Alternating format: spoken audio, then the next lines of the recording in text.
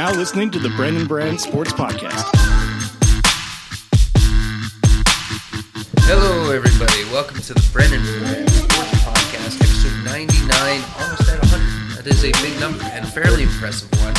And to celebrate as such, there might be a little bit of a rebranding. Maybe new music, maybe new graphics. We'll see how much I'm motivated to get done prior to the release of that one, which is kind of cool. Yeah, that's crazy to think we're at number 99 Wayne Gretzky right now. Right? Like it's a lot of episodes. And it is a lot of episodes.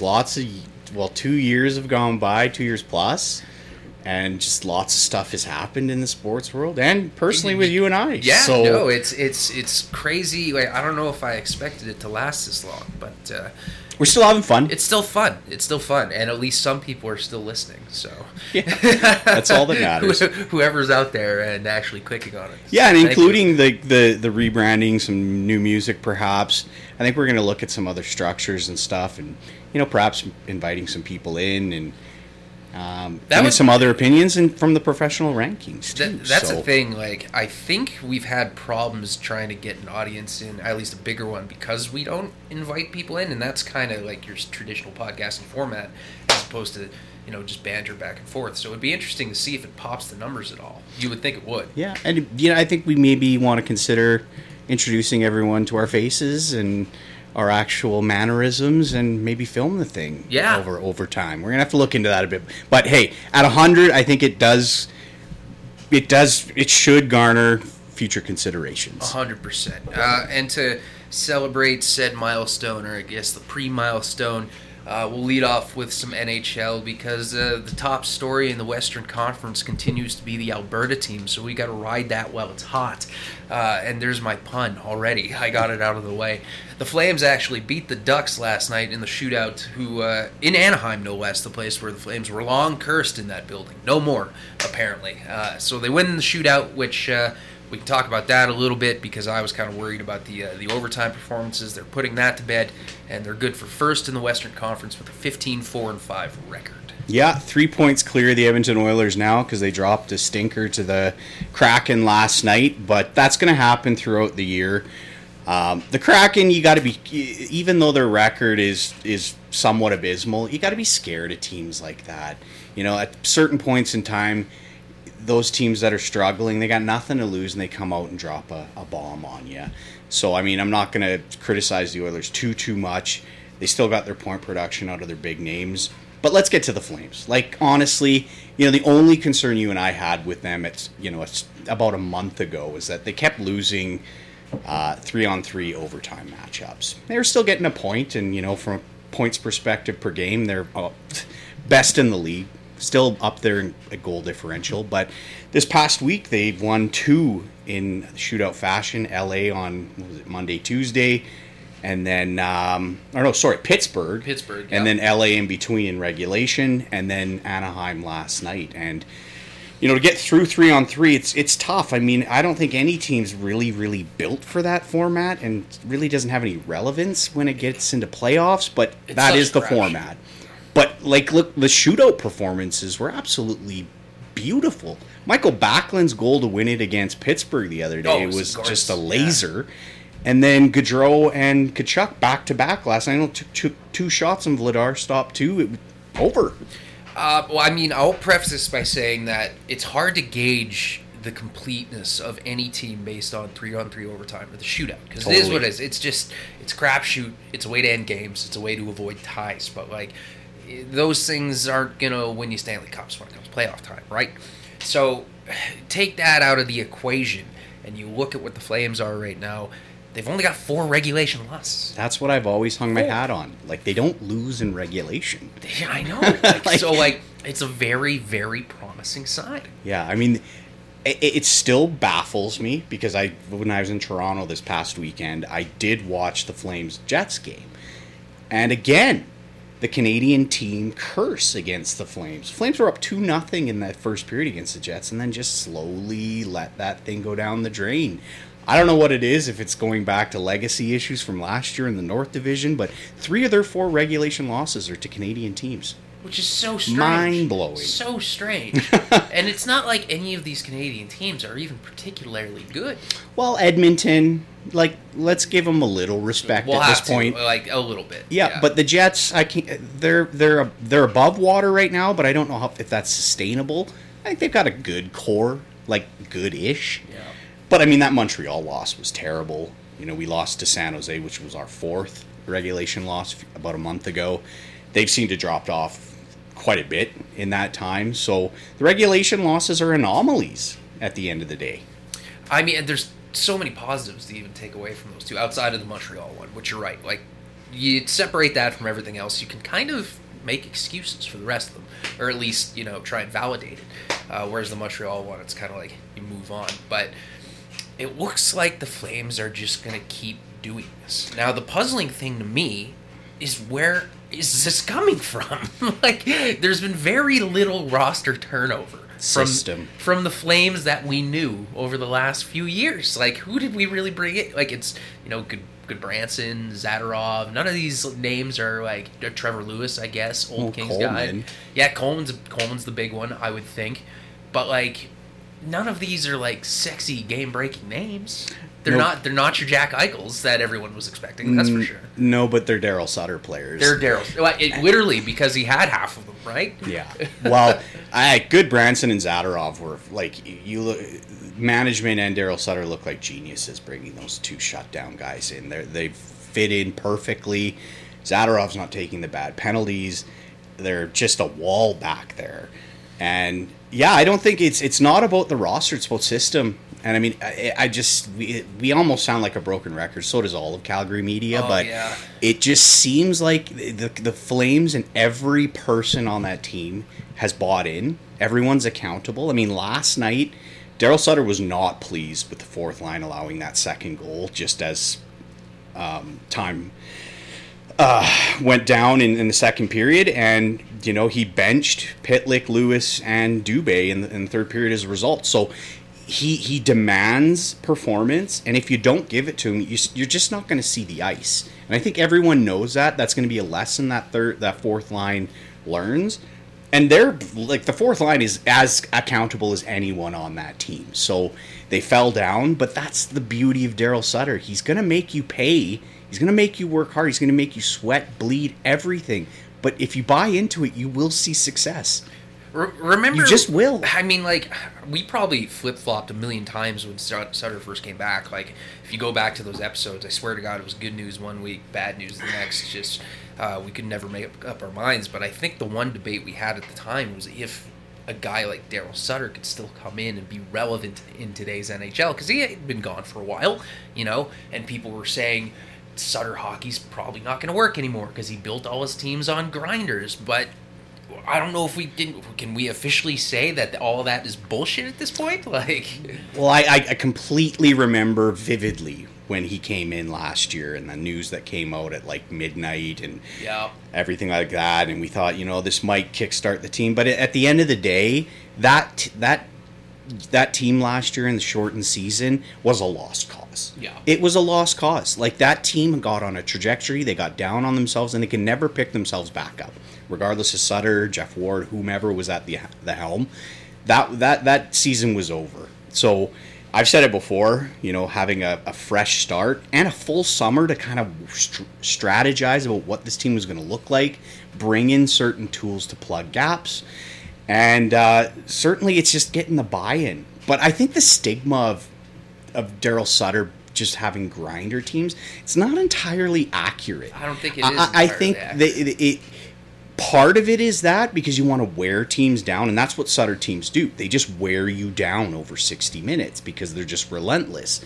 The forecheck has to be prominent, and you have to take advantage of your opportunities, and you're going to pepper the goalie. The Flames are at the top 5 in shots per game. They're tight defensively. They're number 1 in goals against. They don't allow goals, and they're one of the top scoring teams in the league. Goal differential is huge in this league, and if you're at the top or upper echelon, you're going to have success, and everything's fallen into place for these guys. Well, and everyone can finish all of a sudden. Like, how maddening was it the last few seasons where they would get their chances? It seemed like nobody could fucking bury a shot. Shoot it at the goalie. Yeah, exactly. No, straight into the fucking chest every single time, logo bound. And now even Milan Lucic is on target for his best season in, like, I don't know, half a decade? Like, it's crazy. 25 plus goals he's on pace for right now. I mean, Johnny's revitalized. It's going to be crazy to think if this persists, and even if we don't have success in the playoffs, I think everyone has to look at this season as like, this was a rebound year and a stepping stone for what potential greatness could come from this team in future years. But they've got some contract dilemmas coming up. Yes. And everything's going to play out based on what the season looks like. But Johnny Gaudreau, we have to re-sign him. Yeah. You know, of all the shit he's taken, sometimes from me and you. If he wants to resign. Yeah, and that's a big if. It sounds like he does. He did take a lot of shit from media and from fans. Like, the guy was just bombarded with trade stuff. Yeah. Like, I can't imagine you just let that slide. Really? I don't know, man. Winning changes everything. It does. It really does. I mean, he came out this summer saying he wanted to stay in Calgary. I think he's happy here. He's married now. You know, maybe he's going to settle down a bit more, and maybe he wants to be here for the long haul. If this cohesive unit does see success throughout this whole season, can't see why he wouldn't. Now, it's going to come down to money. Yeah. But they got to re-sign Tkachuk, too. Mangiapane. And I think Shillington is up for a deal too. So I mean, there's going to be some finesse work that's going to be needed here. Well, I mean, what do you do? I'm like, obviously the ideal situation, and I don't want to bag on the guy too much more, but like, Monahan hasn't looked half bad. So like, if they're still looking to ship him out in his role on the third and fourth line, he's been exceptional. Yeah, he scored last night. I think he's found his role now. Is he an overpaid third or fourth liner? Yeah, absolutely. But he's got one more year on that deal. It's going to be pretty tough to ship him out for anything meaningful. And it's the same thing with Lucic, though. He's an overpaid kind of third liner. But he brings a lot to the table aside from what he puts in the net. He's a fan favorite now, too. Fan favorite, leader in the locker room. Yeah. So there's nothing you can do about those contracts. Absolutely nothing, except work around them and try to work with the players that are free agents. But let's not dwell on what the future is. This team is absolutely dynamic as they come. And let's give a shout out to Dan Vladar. Yeah, absolutely. Vladar, sorry. Yeah. Playing as solid as they come. Doesn't have a regulation loss on his resume so far. The backup goalie situation for Calgary has never been particularly good. Always been bad. And I know a lot of people like Riddick, because he was an eccentric kind of dude and a very good interview and stuff like that, but he wasn't the answer either. He wasn't very good. I don't even think he has a job in the NHL. Oh, yeah, he does. He's played for the Nashville Predators, man. Does he? He's gotten a few starts. There you go. I didn't know that. Yep. But back to the point, it's just it's never been solid for a backup option. It's always kind of been play the starter for way too many games, tire him out because they don't have faith who's back there. And I don't think they have that issue now. Well, I mean, if you go back to the Kiprusoff days, yeah, clearly that was the case. They were tiring him out and not having an option or a trusted option to put in there. But then there was a 5-year lull where they didn't have a true number one, and they were just going A, B, B, A, like we were trapped in that scenario for a lot of years. But bringing in Markstrom's really solidified that. Vladar was a top third-round pick, and I think I've mentioned this before, so he was no slouch by the scouting standpoint. So it's a wonder that he fell into our laps. Daryl Sutter did this with Kiprusoff coming from San Jose back in the early 2000s, found a gem where no one thought this guy was anything. Now, I know Sutter didn't coach in Boston, but clearly that he had Vladar on his radar. And the guy has come in and absolutely stonewalled where he's gotten the opportunities. A lot of back-to-back situations where Markstrom plays first, he plays second, but he's won everything. He's won everything. He's got one overtime loss, the rest are wins. Couple of shutouts in there. He and Markstrom, I mean, last night's going to bloat his GAA a little bit, but both of them were in the top 5 in both goals against and save percentage. They're on pace for the both the goalie trophies. I think it's the Jennings for the best combined goaltending team, and then Friedman's probably going to be right in his Marks from Vezina pick. At this point, there's no question. Yeah, who else do you go with? There's right? no There's no question. Can you imagine if this all leads up to a Calgary versus Edmonton divisional matchup in the playoffs? Open it up. Yeah, I mean, a lot of people have been dreaming of this for a while. I mean, Calgary's been, in the relevant conversation for a lot of years. Everyone knows Edmonton's been knocking. They're a great regular season team, but no playoff success. I mean, it would be cool. I don't know if I'd like it in the first round, but if I just look at things right now, I mean, I like Calgary's chances. Yeah. They're built more like a playoff team than Edmonton. But I think it would be cool. I mean, I'd probably do a back and forth, try to see as many games here in Calgary and Edmonton if it does go like a 7-gamer. But I think it would be cool. But do I need it? No. I just want the Calgary to make it and, kind of dominate. It's interesting. The next game against the Flames is on Sunday against the Vegas Golden Knights. The middling Vegas go. Yeah, but they're not going to be there all season. I feel like this is a test. Calgary always does poorly against Vegas in Vegas. Yep. Since Vegas' inception. So I think this is a real test coming up. I really want to see how they perform. Even if they lose and it's close, I'll be probably happy about that. Just given like I said, they get blown out down there quite a bit. I'd like to see a win, but this is a real test coming up. I mean, and we can't rave enough about the Flames' road record. Oh, yeah. I mean, it's insane. They've had, no games at home. And they're kind of middling at home. But on the road, they're it can't be stopped. It's such a weird thing. Teams have done that in the past, but it's getting to the point now where it's kind of lopsided. Well, it's getting to... It's goddamn ridiculous. They're going to have to start living in hotels when they're playing home games. Yeah. I've heard coaches do that sometimes. Oh, they have done that. Yeah, it's been done. There were some other things that we missed because we took a couple of weeks off in between recording. So let's try and plow through these.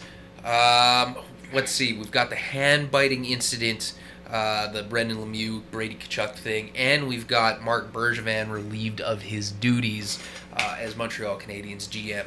I would say the Canadiens are probably the more of the important talking point, but the hand-biting incident was kind of entertaining. Again, we've done this kind of comparison before. That's a Happy Gilmore move right there. Seriously, though, it's just you don't see that shit often, but it was so very clear. And, the fact that it was a Lemieux, whose dad kind of made a name for himself for doing shit like that. So yeah, Claude Lemieux is a fucking menace out there. He was an absolute But he mess. he was a point getter, man. I don't know what his son's like, if he's just a bruiser out there or what, but Claude Lemieux, hate him or love him, he was one of the reasons the Colorado Avalanche were so good back then. And the Devils. He spent some time there as well. Yeah, early days, yeah. Yeah, absolutely. So, you need players like that. Maybe it's not that extent because the game's changed a little bit. You don't really see that kind of shit anymore. So when it does happen like this, it's kind of jarring in a weird way. Yeah. Anyways, it was more comical than anything else. Did Brady have to get a tetanus shot after that? I think they were talking about that. He looked livid on the bench. Absolutely livid. Did you bite me? Yeah, what the fuck? Who does that? Fine, let's go to the Habs then. In no shock or surprise, at least to me, Bergevin loses his job. He was there for almost a decade. He was there for a very long time. I think he kept his job because he was French. And it sounds like they're trying to find a francophone GM, which, I get why they try and do that, but, this just goes, to me, shouldn't you just go with the best guy on the job? Absolutely, man. It doesn't really make sense. And, they brought in Jeff Gorton, who's from the Rangers, and I think he's their executive VP now, and Gorton had a lot to do with the current mold of the Rangers, and obviously they're not too bad this season. But, when they introduced him and did their media availability, no one was asking him questions in French. No, so I think why the fuck does it matter? Well, it's a perception thing, and this goes back to the beginning of time in hockey in Montreal.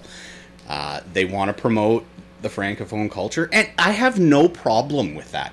If the top 10 players in the league are francophone and you want to go after them, Like, cool sauce, man. Like, that's awesome. But, like, are you really doing your franchise your proper duty if you're, like, dismissing players, executives, what have you, that have better chops than the next Francophone guy? Yeah. Like, that's where I just don't understand. Like, you're just going to sacrifice performance for the sake of perception. Yeah, it doesn't make tons of sense. And, like, there's a lot of big-name guys out there, you know, even going through, like, the old Penguins GMs. Ray Shiro's floating around, Jim Rutherford. You know, you just know 80-year-old Jim Rutherford's going to make a comeback at some point because he can't stay away from the game. But they're probably going to wait it out and skim all those names for whatever reason. Well, there's no rush in Montreal. There's no the rush. Season's over. Season's over. I just find it very, very interesting that you could go from absolute glory days 6 months ago to on the street if you're Bergevin. But that being said, we both acknowledge last year's Cup run was a crazy anomaly. Crazy anomaly, crazy fluke. The team was not... It's not built properly. Their young guys have regressed.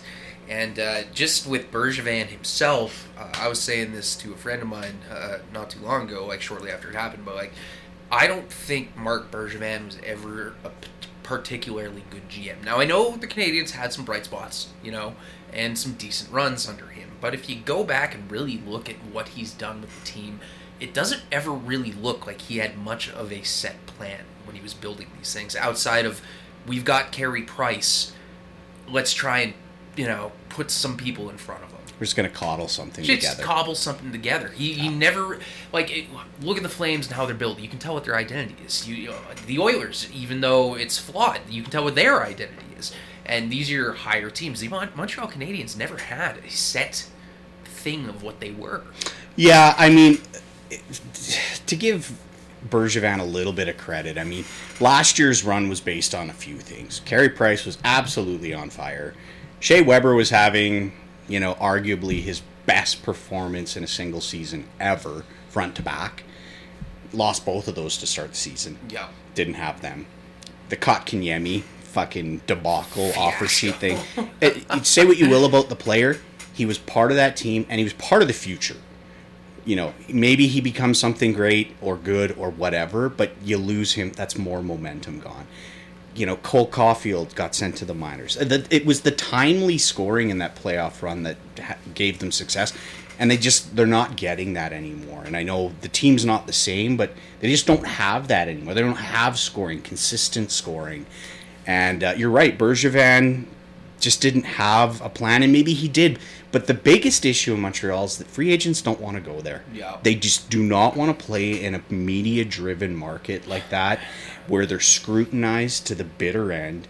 And we were talking about this before the episode. It's like, you know, the Calgary media is actually quite in tune with the team here, but I feel like they're a little bit empathetic to the players' plight and what they go through every day, and that the media here tends to focus on a lot of bright spots. It's never been overly aggressive. It's not critical like you get in Toronto or Montreal. So I think that's the biggest issue Montreal needs to get over is, how do we get players to understand that it's actually not that bad? But it is bad. It's going to have to change from a societal standpoint as well. 2 points out of that. I think I'm going to mention the Canucks here because we're on to the media thing, but I will say that I think when you look at Bergevin's tenure as the GM of this team, he's probably going to be remembered most for having no qualms about shipping out fan favorites, despite how popular they are. When you look at the track record, PK Subban, gone. Pacioretty, gone. He turned that into Nick Suzuki. He kills off fan favorites faster than J.R.R. Martin in Game of Thrones, you know? So you just can't go too attached. So it's just kind of a weird thing that he built up around himself. Yeah, PK Subban was a fan favorite, there's no question.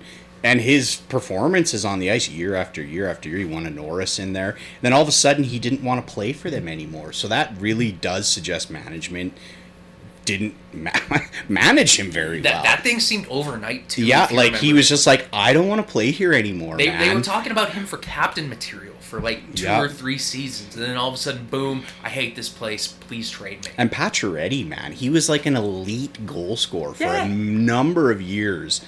on an average team He's in still Montreal. playing well for the Knights. But He is, but he wanted out almost overnight too. It was Yeah. just like, I've had enough. yeah, I mean, it does seem to suggest that there was underlying issues there, no question. Yeah. And then on to the second point with the media thing. I mean, it's just come out recently that Vancouver is, the hotbed of negativity there between the aura in the room, management, and the media there is like overtly negative, and they have been that way for a really long time. So I can't remember what story it was, but now it's coming out that nobody wants to play in Vancouver, despite the city being gorgeous and stuff like that, which is kind of crazy to think about. But like, I think you have to find some kind of happy medium, which I think we're pretty lucky to have in Calgary, between like what's going on in Vancouver to say like the Edmonton guys who are just like, we're going to win the cup every year.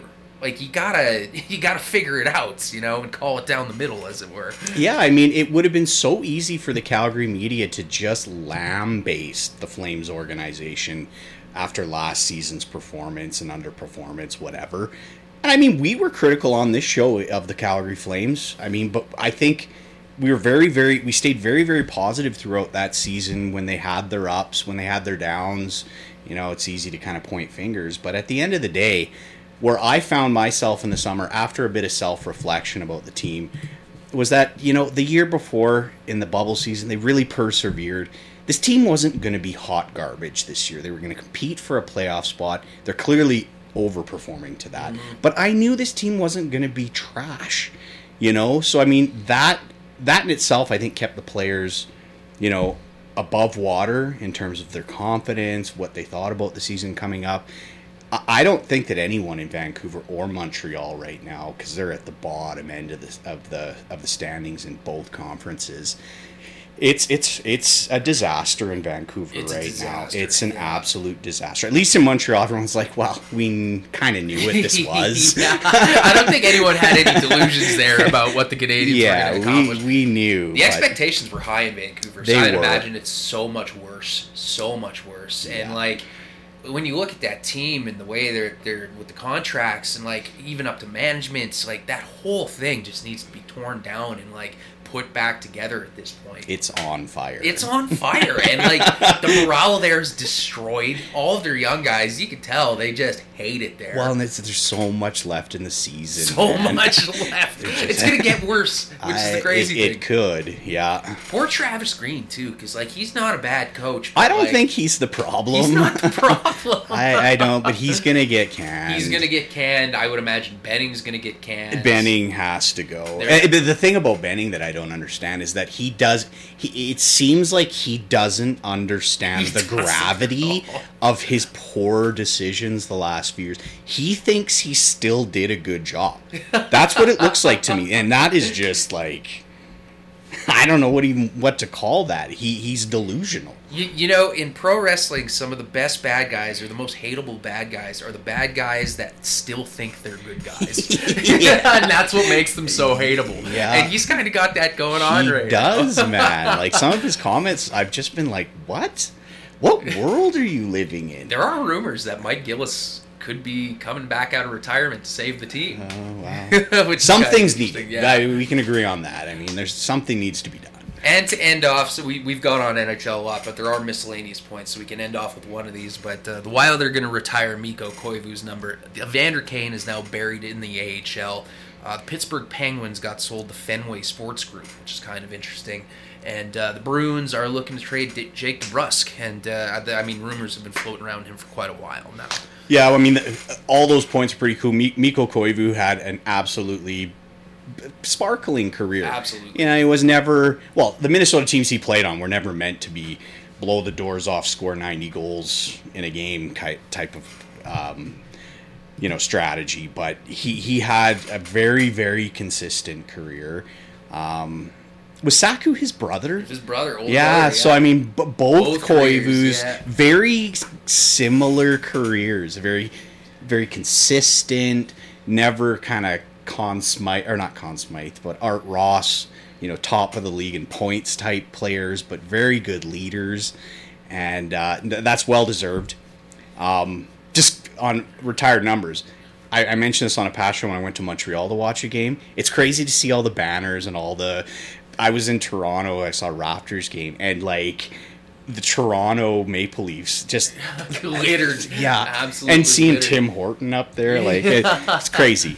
But Jake DeBrusk, I think he's a lovely young talent. He's fallen out of favor in Boston. Yes, yeah. 2 years ago, he had a 27-goal year. Now, again, he was getting a lot of ice time with the top guys. But I think he's got some value there, and probably some cheap value for someone, just because his numbers have dwindled so much. Flames were linked to him in the offseason as well. Glad we didn't make a move for who we were suggesting, or they were suggesting. But I think the Flames might be interested in someone like him. Well, Oilers have been floated around too because Louis DeBrusk, his dad, is still their call guy. Yeah. So like obviously that's going to be linked as well. The Bruins definitely are going to make some moves because they haven't looked very Boston-y lately. I think they're kind of middle of the pack in the East. Yeah, they haven't found their stride. I mean, we talked about teams that were almost out of it. And one team we said was right on the cusp was the Islanders. They've lost 9 in a row now. That's not good at all. Like they're almost toast. They're almost toast. 12 or what? 13 points in 17 games. That's well below a point per game. They're kind of on the opposite trajectory of the Flames because they didn't have any turnover, and then they're just absolutely bombing. Can't score. Yeah, absolutely. Yeah. I mean, Lamoriello teams have traditionally had a hard time scoring, let me tell you. So, like, that part doesn't shock me. But you would think with, Barry Trotz and the goaltenders and the defense and stuff like that, they'd manage to sort it out. Or maybe Zach Parise has just cursed his luck. Could be. Could be.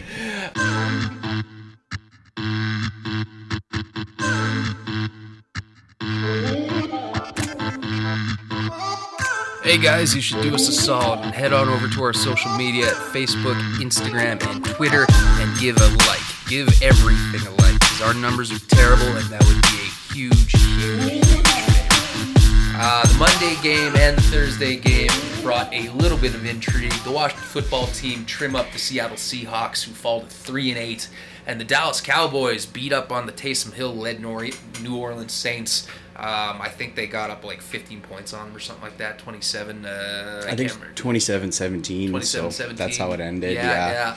Not really a surprise with the Cowboys game because the Saints are kind of a mismatched joint of trash right now. But yeah, the Saints season, especially after game 1 of beating up on the Packers 38-3, their season's just not worked out for them. Not on any aspect. Very middling team. The Cowboys, on the other hand, they won the game, but I mean, their offense hasn't looked sparkling. I mean, I follow them because of my fantasy selections, but Dak's been underwhelming. I mean, enough to get wins, and that's all that matters. I mean, fantasy fans and, the stats heads and all that stuff, it doesn't really matter at the end. If you're getting wins, that's all that matters, and that's what Dallas is doing. But, going over to the Washington football team, y'all know I follow them too. It's been great to see them kind of overcome a lot of adversity. Losing arguably their team captain in Chase Young a couple of weeks ago. They're still winning close games. Seattle had a chance to tie that up at the last second on a two-point conversion attempt. They stopped that. They actually intercepted Russ. Russ has looked terrible. I think he rushed that finger.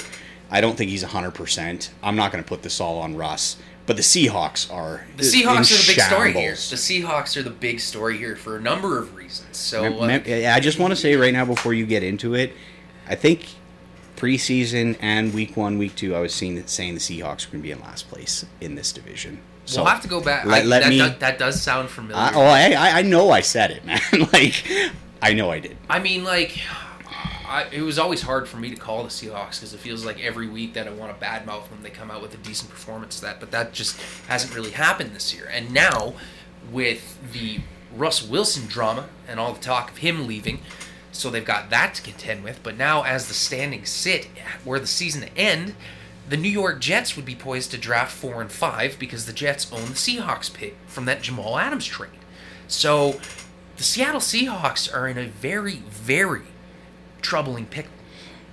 Yeah, not only for the season, but I mean, I would say if I was a betting man, Russ is not going to be there next year. Now, maybe they'll get a first-round draft pick for his services, but it's going to be from a team that's probably not going to give you a top pick, at least in this current year's draft coming up. But who would have thought when they went for Jamal Adams in the summer of 2019, I believe it was, that they were going to give up a top 5 draft pick. I get that was always Seattle's MO. They did trade a lot of first round picks because, they traditionally don't draft that well, and they usually find diamonds in the rough later in the draft. But a first round draft pick for a Seahawks team these days, at least in the last 10 years, is going to be in that bottom 20 or bottom 10, 20 to 30. But that's not going to happen this year, because they're that bad. That's the biggest trouble too, because even if they have this transition and try and turn themselves into a completely rebuilt team without Russell Wilson, are you going to take an existing player there and kind of build it around DK Metcalf or Tyler Lockett? What do? You don't have a high pick. Yeah, well, you can still find, look at Mac Jones. You can still find decent quarterbacks later in the drafts and stuff like that. So, I get that you want a top 5 pick. No one's going to say no to that. I don't think it's the end of the world that way. It is troubling, though, because if you're going to have a bad year, hopefully you just kind of rejuvenate yourself through the draft. But they're not going to have that luxury. But, the thing I look at, and I've said it before, Pete Carroll's got to go, He's man. Gotta go. He won. He was the Glory Days coach of the Legion of Boom, and that's lovely. But they won their first Super Bowl in 2013. That's 8 years ago. Yeah. Things have changed, and they've changed a lot. Pete Carroll to me is kind of in the same position as Mike Tomlin at Pittsburgh. It's just time. It's time. It's man. time to move on. You can hold on to it as long as you want, but not everybody is Bill Belichick. It's just not the case. Sometimes you got to revamp the system, and the Seahawks are there. You got to jumpstart it, man. The battery's dead in the car. You got to fucking charge that thing, and I truly think that's the issue in Seattle. Yeah. At least the crux of it. There's other lingering, festering issues too, but he's the core of it. That's my opinion. Kind of interesting too. I know it didn't happen overnight, but it did seem like the Seahawks, at least for a while, were the darlings of the NFL. Every year you could count on them being 12-4, 11-5. And by proximity, they're relatively popular around these parts. But you don't see nearly as many Seahawks jerseys around these days. No, they're not pumping their tires like they once were, for sure, man. But yeah, it is what it is in Seattle. The season's a wash, clearly. But in that division, I've been quite surprised about. The Rams went 0-3 in November. Yeah. Lost all 3 games. The 49ers have turned it around. They're right back in it. Have the Rams won it all since OBJ came in? No. No. Not a single win. I saw a meme. The Detroit Lions were 0-2-1 in November. The Rams were 0-3. The Lions had a better record. Oh man, it's so strange, man. Odell's this seems just like last year with the Rams, darlings in the first 2 months, and then just let the season slowly go down the shitter. It's almost like a mirror image. It's crazy. Meanwhile, we talked about it at length last episode, so we won't do too much on them. But the Patriots are still charging. You brought it up before we started recording, but the Dolphins are charging into position here. 4 in a row, yeah. Yeah, 4 in a row. So we got some very intriguing matchups coming up on Sunday between Patriots and Bills. Chargers and Bengals is kind of interesting to me, just given that the Chargers are on a downward incline, whereas the Bengals seem to be riding a high. And then Ravens and Steelers, a couple of middling teams. And I guess either or could still make the playoffs at this point, but neither is performing to expectations. Yeah, I was high on the Chargers, but they've kind of leveled off here. You don't know what you're going to get with them from week to week, it seems. But they're a young team, young quarterback, that's understood. I don't know if they'll make the playoffs, but they're still in it. They're still very much in it. The Bengals, we've talked about. They're one of my darlings. I think they're for real. I think they can win that division because Baltimore is not playing very well, even though they're still getting wins. The Bengals beat the shit out of the Steelers last week. Well, I think the Steelers and the Browns. The Browns, Baker Mayfield needs to go. That team is good, but Baker's not. But Baltimore is my focal point in that division because they should be better, but they're not. I think the Bengals can. I think they can leapfrog them. But back to the Patriots. I've been raving about them for weeks now. I think they're going to pound Buffalo. It's really going to send a message in that division because Josh Allen and the Bills were riding high after last year, and no team even coming close to competing with them, including the Patriots. But the Patriots are back, man. Patriots are back. They in a big are way. back in a big way. Yeah. Yeah. They're for me right now. They're the favorites in the AFC. Maybe even for Super Bowl for me, the way they play defensively. It's actually that insane. Well, we brought it up numerous times, but I'm kind of hoping Tampa Bay versus New England. You know, there's your future movie on the big screen. Yeah, really. You can't write it any better. Going back to earlier this year, man, the Patriots should have beat the Bucs, but didn't happen. Yeah. Other miscellaneous points throughout the league. Carolina Panthers have lost Christian McCaffrey again for the season. It doesn't feel like McCaffrey's played much in the last few years. Well, he didn't play at all last year. Yeah. He had that hamstring injury for 4 weeks earlier this year, so he's only played a handful of games this year. It doesn't look good for him as a football player moving forward. It's a shame, not just for him, but for fans, because he's so good. Well, arguably, and this is crazy to me, because both of the best running backs in the league are both done for the season in McCaffrey and Derrick Henry. But, if you're the Carolina Panthers, you can't count on this guy anymore. Well, I'm just looking at it from a pure personal perspective. I mean, if you're Christian McCaffrey, you got to look at this man, what does my future look like? Am I just going to be a fucking cripple after my career's done? This is 2 straight years of just punishment for that guy. Yeah. I hope nothing but the best for him and Henry, because as fans, we want to see them on the field. 100%. But let's just can we just talk about the Carolina Panthers for a second? Cam Newton's performance. Did you see his stat line last week? I did, yeah. 5 for 21, 95 yards, 0 touchdowns, and 2 interceptions. That was a quarterback rating of 5.8. I've never seen something that low before. I'm going to have to eat some crow, because I thought he looked pretty good in that first game, and now it's just kind of a burning dumpster fire of doom. Okay, if you do some reflection, because I'm a Cardinals fan, right? The game that he dominated or had his coming out party or his comeback party was against a Cardinals team that didn't have Kyler Murray or DeAndre Hopkins, and Colt McCoy just didn't have it that day. But I'll go back to it, man. Cam Newton has a dead arm. He cannot throw the football anymore. So he can't be counted on. The only thing I think Cam Newton can do at this stage is be when New Orleans has a number one quarterback and Taysom Hill comes in for hybrid plays. That's what Cam Newton is at this time. And the same thing that Mariota was doing for a while there.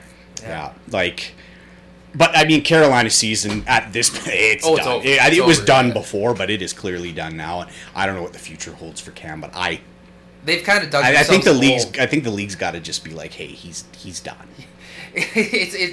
It's such a weird position that Carolina got themselves in, because not only is the Newt thing, he'll go, he'll just disappear when the season ends, whatever. But then they've got Sam Darnold to deal with, because they signed him for multiple years, I think. Oh yeah, and they're still paying Teddy Bridgewater. Teddy Bridgewater. Fucking A. And then the McCaffrey thing. So they're doomed. They're doomed. Yeah, it's a mess in Carolina. Yeah. Holy fuck. And the Vikings actually lost Dalvin Cook, too, I think for at least 2 games. Yeah, so they're saying at least 2, and he's had a down year by his standards, and Minnesota just doesn't seem to be able to put it together every single week. They have some moments. I was going to say, 1 week they look good, and the next they look like trash. But the beauty part of the NFC is that the wildcard teams are 500 or even below that are still in it. So, you can't count them out quite yet. They just beat the Packers 2 weeks ago. They rose up for that game, and then, you know what I mean? So, that's the difference between the AFC and NFC. The wildcard teams in the AFC are 7-4. In the NFC, they're 500. So, there's still a chance. Do you think you have any ideas that would help us improve the show? Is there any stuff that we don't talk about that you would like us to talk about? We would like your input. send us an email at brentbrandsports@gmail.com and let us know your thoughts. We're open to it. You mentioned it a couple times, but not in depth. But let's talk about your Toronto trip to invade the Raptors game. What was it, Raptors-Celtics? Yeah, Raptors-Celtics last Sunday. Beauty environment. You know, you see it on TV with Jurassic Park, and the Scotiabank Arena is right in the core, and it's pretty bustling, and the sound in that arena, we saw Genesis on Friday too, is just absolutely amazing. It's a treat to see a sporting event and a concert in a proper venue, because the Saddle Dome is just trash. And we've known that, but like I had a direct comparison right there. And anyways, it really solidified my perception of the Raptors, seeing a game live and how they performed. And I know they've had injuries all year. It's like one guy's in one night, out the next, and they haven't had any consistency that way. But they can hang with anyone in the NBA, but they can't get over that hump. They stayed with the Celtics all game, and then towards the end of the third, they started getting worn down and lost by, I think, 11. And that's been true for most of the games the last 2 weeks. They did manage to win on Friday against the Bucks, but Thursday, but that was without Giannis, so I'm not going to put any weight into that game. But the Raptors are a lovely team. If they could get some consistency in that roster, the one thing that did stand out to me, and I've been saying this from watching games on TV, Scotty Barnes is going to be a star in this superstar league. In this league. Love that kid. He played so well defensively and offensively against the Celtics. He's consistently putting 100% on the floor. I really like, and Van Vliet's still the leader, and he's still playing well. Siakam's still not playing up to his potential. That's a big issue for them. But, all in all, I mean, the Raptors, like I said, if they get some consistency in terms of roster play, I think they'll make the playoffs still. I'm going to hang on to that. But at this point in time, they're very fragile. So there's points in the game where they just lose it just a bit. But for the most part, at 90% of the game, they stayed with the Celtics or were better than them. How was the environment in comparison? Because you said you'd only been to one NBA game prior to that. So how was the environment in comparison to, say, like NHL games, or like you've been to NFL games too? So like, what's curious to me is like what stands out that makes the NBA experience unique. Well, I think Toronto is a very unique NBA environment to begin with. I mean, the fan base there is rabid. It was a Sunday night game. It was still pretty well attended. It's very loud. The crowd's into it. The last NBA game I went to was in Boston, and it was loud as shit in there too. But it's different. Like, Toronto fans are just a little bit more passionate, I would say. But yeah, I mean, comparing it to other like NFL teams, it's a bigger stadium, so it's different in the sense that NBA games, even in comparing them to hockey games, just seem so much more intimate, because you're like watching this little court, and everything, like, there's not a bad seat in the house in that arena, in my opinion. We were first row, second tier, so we had a really good vantage point. But the beauty of the NBA is they play music during the play, and the bass and everything's going on, so it's very stimulating.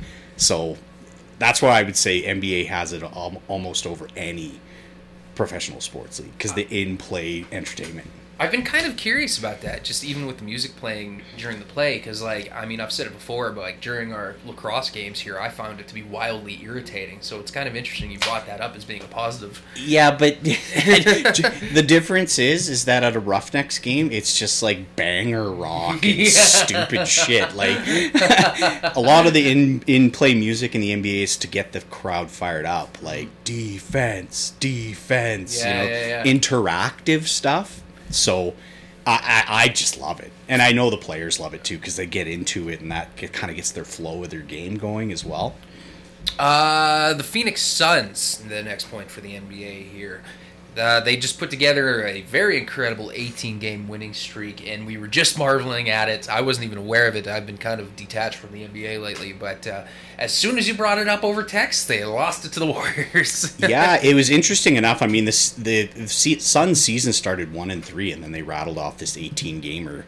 And, I mean, they made the NBA Finals last year. They're clearly one of the upper echelon in the NBA. So, you know, the first week they stumbled, but they kind of put this heater together. But what I found interesting was that, of course, it was to the Golden State Warriors, who at this point in time is the best team in the NBA, bar none. Still don't have Clay back, so sky's the limit for that team.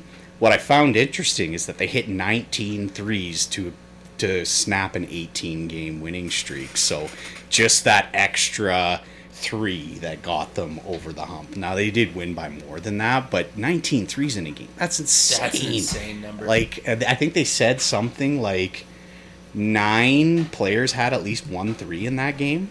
Like, the Warriors are back in business. they are back, They're man. back in business in a big way. It was only a matter of time, but... And Draymond looks like he's 25 again. yeah. Like, he said he's quit drinking. He's like... Really? Yeah, I didn't know that. he's working out harder than he ever has, and it shows on the court, man. And even if you look at the glory days from like 15 to 19 of the Golden State Warriors, yeah, you got Steph, yeah, you got Clay, yeah, you had Kevin Durant, but Draymond was that engine, man.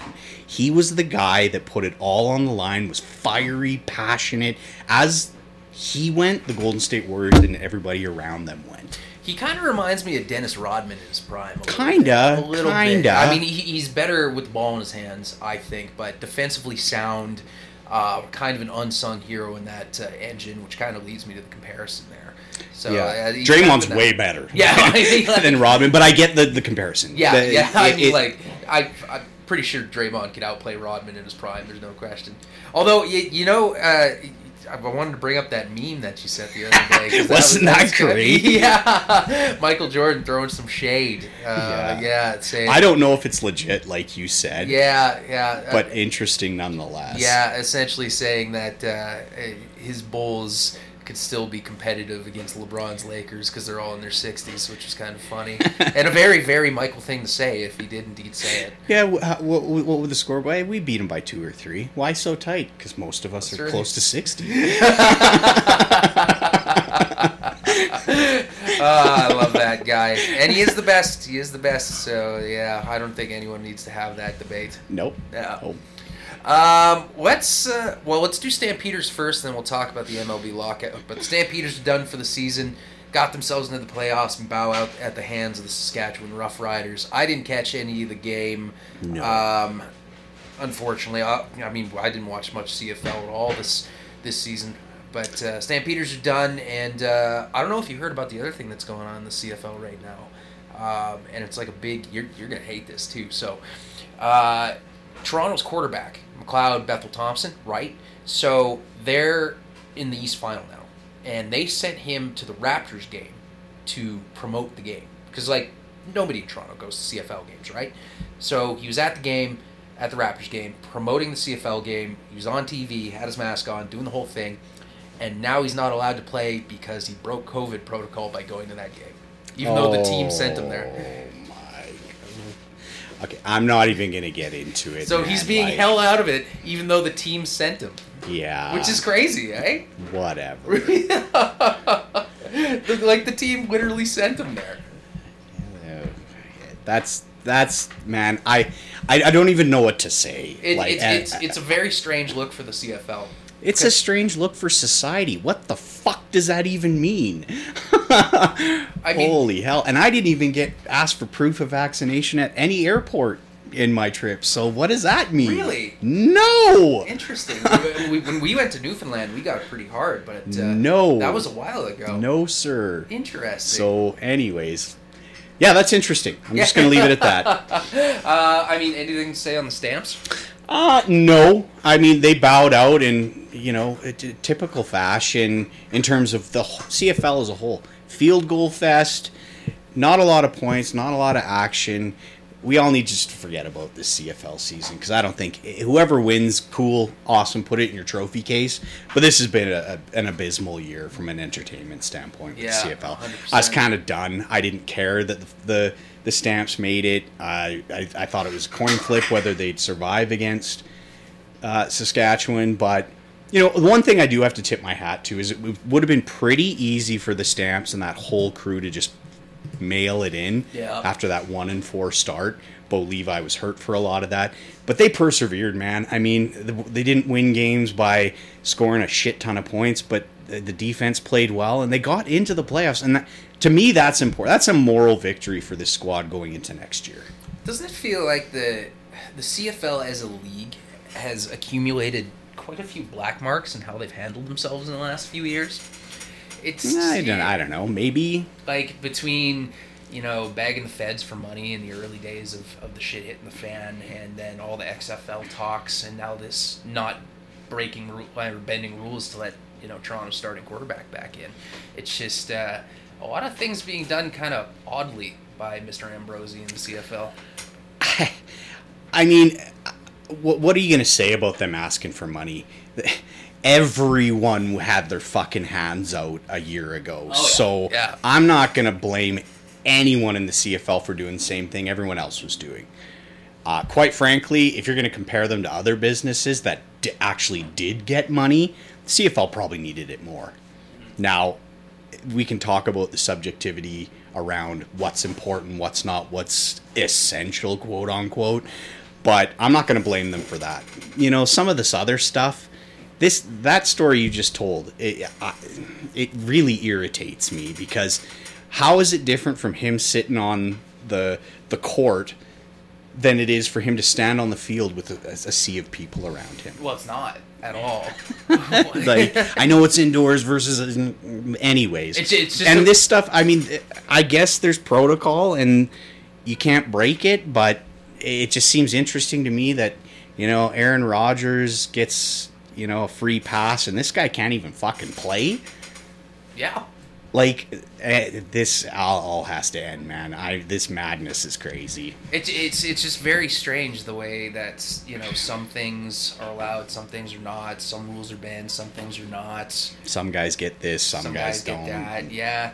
And then there was like the thing in Vancouver lately where they were allowing full Canucks games for people who wanted to see the Canucks lose, but they were shutting down little venues for having concerts too. So it was like, yeah, I mean, there was a big thing about it, like where people were like, they were shutting down like all the metal shows and stuff like that. Obviously, I'm connected to that, so people were like, "What the fuck?" Like, Rogers Place is packed every second night. Like, I just went to Genesis with fucking 20,000 people. Yeah, it's just there's no real consistency there. Not anymore, anyway. Anyways, baseball. Yeah, baseball. yeah. MLB lockout. So we'll see how long. I mean, there was a flurry of signings prior, which felt like there were 1 million of them in the span of about 48 hours. But baseball's locked out. We'll see how long that lasts. Yeah, I mean, I remember vividly, because I was really starting to follow baseball closely in 1994 when they had the mid-season lockout. That was painful, man. It almost killed baseball for me. And a lot of people, quite frankly. But I think in this day and age, the owners and the players have just as much to lose as the other side of the equation. So there's too much money involved in baseball. There's too much TV rights involved here. I'm glad it's happening now, because they have a lot of time to find a resolution before spring training is supposed to start in March. So yeah, I guess I just hope for both sides to be as motivated as I feel they should be. Yeah, I mean, like, Manfred seems like kind of a hard-nosed guy, but there is just too much money. There's too much, man. Yeah, and, like, I don't think there'll be an extended one like we've seen in the NHL and stuff like that. I think they'll probably be a little bit more motivated there. Hopefully, but you're right. Everyone knew this was coming. They knew the expiration of the current CBA was to expire at midnight on Wednesday. So we did see a lot of teams being like, you know what, we got to lock guys up here because we don't know what this is going to look like. And quite frankly, it was in the owner's interest to do so, because if the CBA does go on the players' favor, a lot of these guys probably would have made a few extra bucks if they held out. But we're talking about guys like Corey Seager, $300+ million. Marcus Semien left the Jays, $175 million. The Jays were not going to pay him that. Yeah, he goes to the Texas Rangers. Yeah, both of those guys went to the Rangers, actually. Mariners got Robbie Ray for 5 years and $115 million. And I'm glad the Jays didn't do it, man. Lovely year for Robbie, but I don't think he's worth that. If we would have got him for 5 years, 80, 90. But I think the chances of him replicating this year are very, very slim. The Mets bringing in Max Scherzer for 3 years and $130 million. Oh yeah, that's a banger, man. Yeah, that's a big one. Yeah. The Mets signed some other people too. They had quite a number of signings, though the names escape me at this point. Yeah, they let Noah Syndergaard go. Thor's on his way out. Where did he go again? I think the Angels. Was it the Angels? I thought. Oh, I'll have to look that up. I like Syndergaard quite a bit. He's lost quite a bit of velocity when he was Thor. Yeah. But I think he's still got something to give a team. I just don't think he's as dominant as he used to be. Well, he hasn't played. At all. I know. It's been a lot of injuries for him, for sure. Yeah. But interesting to see all the movement. Baseball was pretty entertaining for me last year, and I hope for a peaceful resolution. Let's put it that way. Jay's got Gausman, too. Yeah, Jay's got Gausman, signed Barrios a few weeks ago as well, so they've really shored up that starting rotation with Ryu at number 1. We'll see if he stays there. But Gausman had an absolute just sparkling year in San Francisco this past year, an ERA under 3, 14-6. And I like the prospects of him, slotting in at 2 or 3. But Barrios they got for a bargain by league standards. So letting Robbie Ray go is actually not that big of a deal. Simeon sucks, but we were never going to pay him that much. And to end off on a positive note, Mr. Tiger Woods, who we've gushed about in the past, and almost lost his leg, I think it was. But it sounds like he's going to come back at some point on a modified schedule, of course. Yeah, I'm not going to believe that's a foregone conclusion until it actually happens. He's got a lot of rehab still left to go. But you're right, man. He was quoted as saying, the first 48, 72 hours after the accident, he in his mind it was a 50-50 coin flip whether he kept his leg or it got amputated. So, luckily it didn't, and he has a chance to play again. Who knows if he does, but he has a chance. And a modified schedule or not, the greats like Ben Hogan, he was quoted as saying, at the end of their careers, they just picked and choose. I mean, if he's going to play 5, 6, 7 events, I'd have to assume that 4 of those are going to be the majors, and maybe the unwritten 5th at the Players' Championship, and maybe a few other high-level events. The PGA or the FedEx Cup Championship is a grueling 3-week thing too, so who knows what Tiger's career is going to look like. Now, if he's only playing a few, he's probably not going to make the FedEx playoffs unless he wins every single tournament he does participate in. So, yeah, it's just encouraging to see the number 1 name in golf potentially making another comeback. He only really needs to be a special attraction at this point, too. Pop the numbers, pop the fans, be the feel-good story, regardless of how he does. People are going to cheer him anyway just for being back. Yeah. No, I mean, it doesn't matter if he wins or loses. I think at this point in his career, he knows this is just for fun.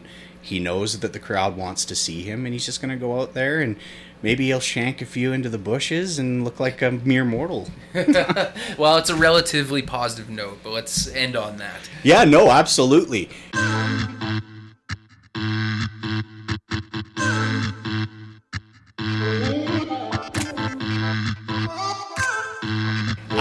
So if you guys ever find yourselves in Toronto, I know everyone thinks about going to the Leafs, but if you want a much more price competitive entertainment venue, go see the Raptors. It's absolutely amazing. And let's go Raptors. I mean, we're disjointed in terms of hockey prowess, but we're all one when it comes to the Raptors. So support where you can. I'm Brent, he's Bran, signing off, reminding you not to be a dick on the internet. Talk to you next week. Thank you for listening to the Brent and Brand Sports Podcast. Remember to like, listen, and subscribe on Apple, Google, Spotify, SoundCloud, and Stitcher Radio.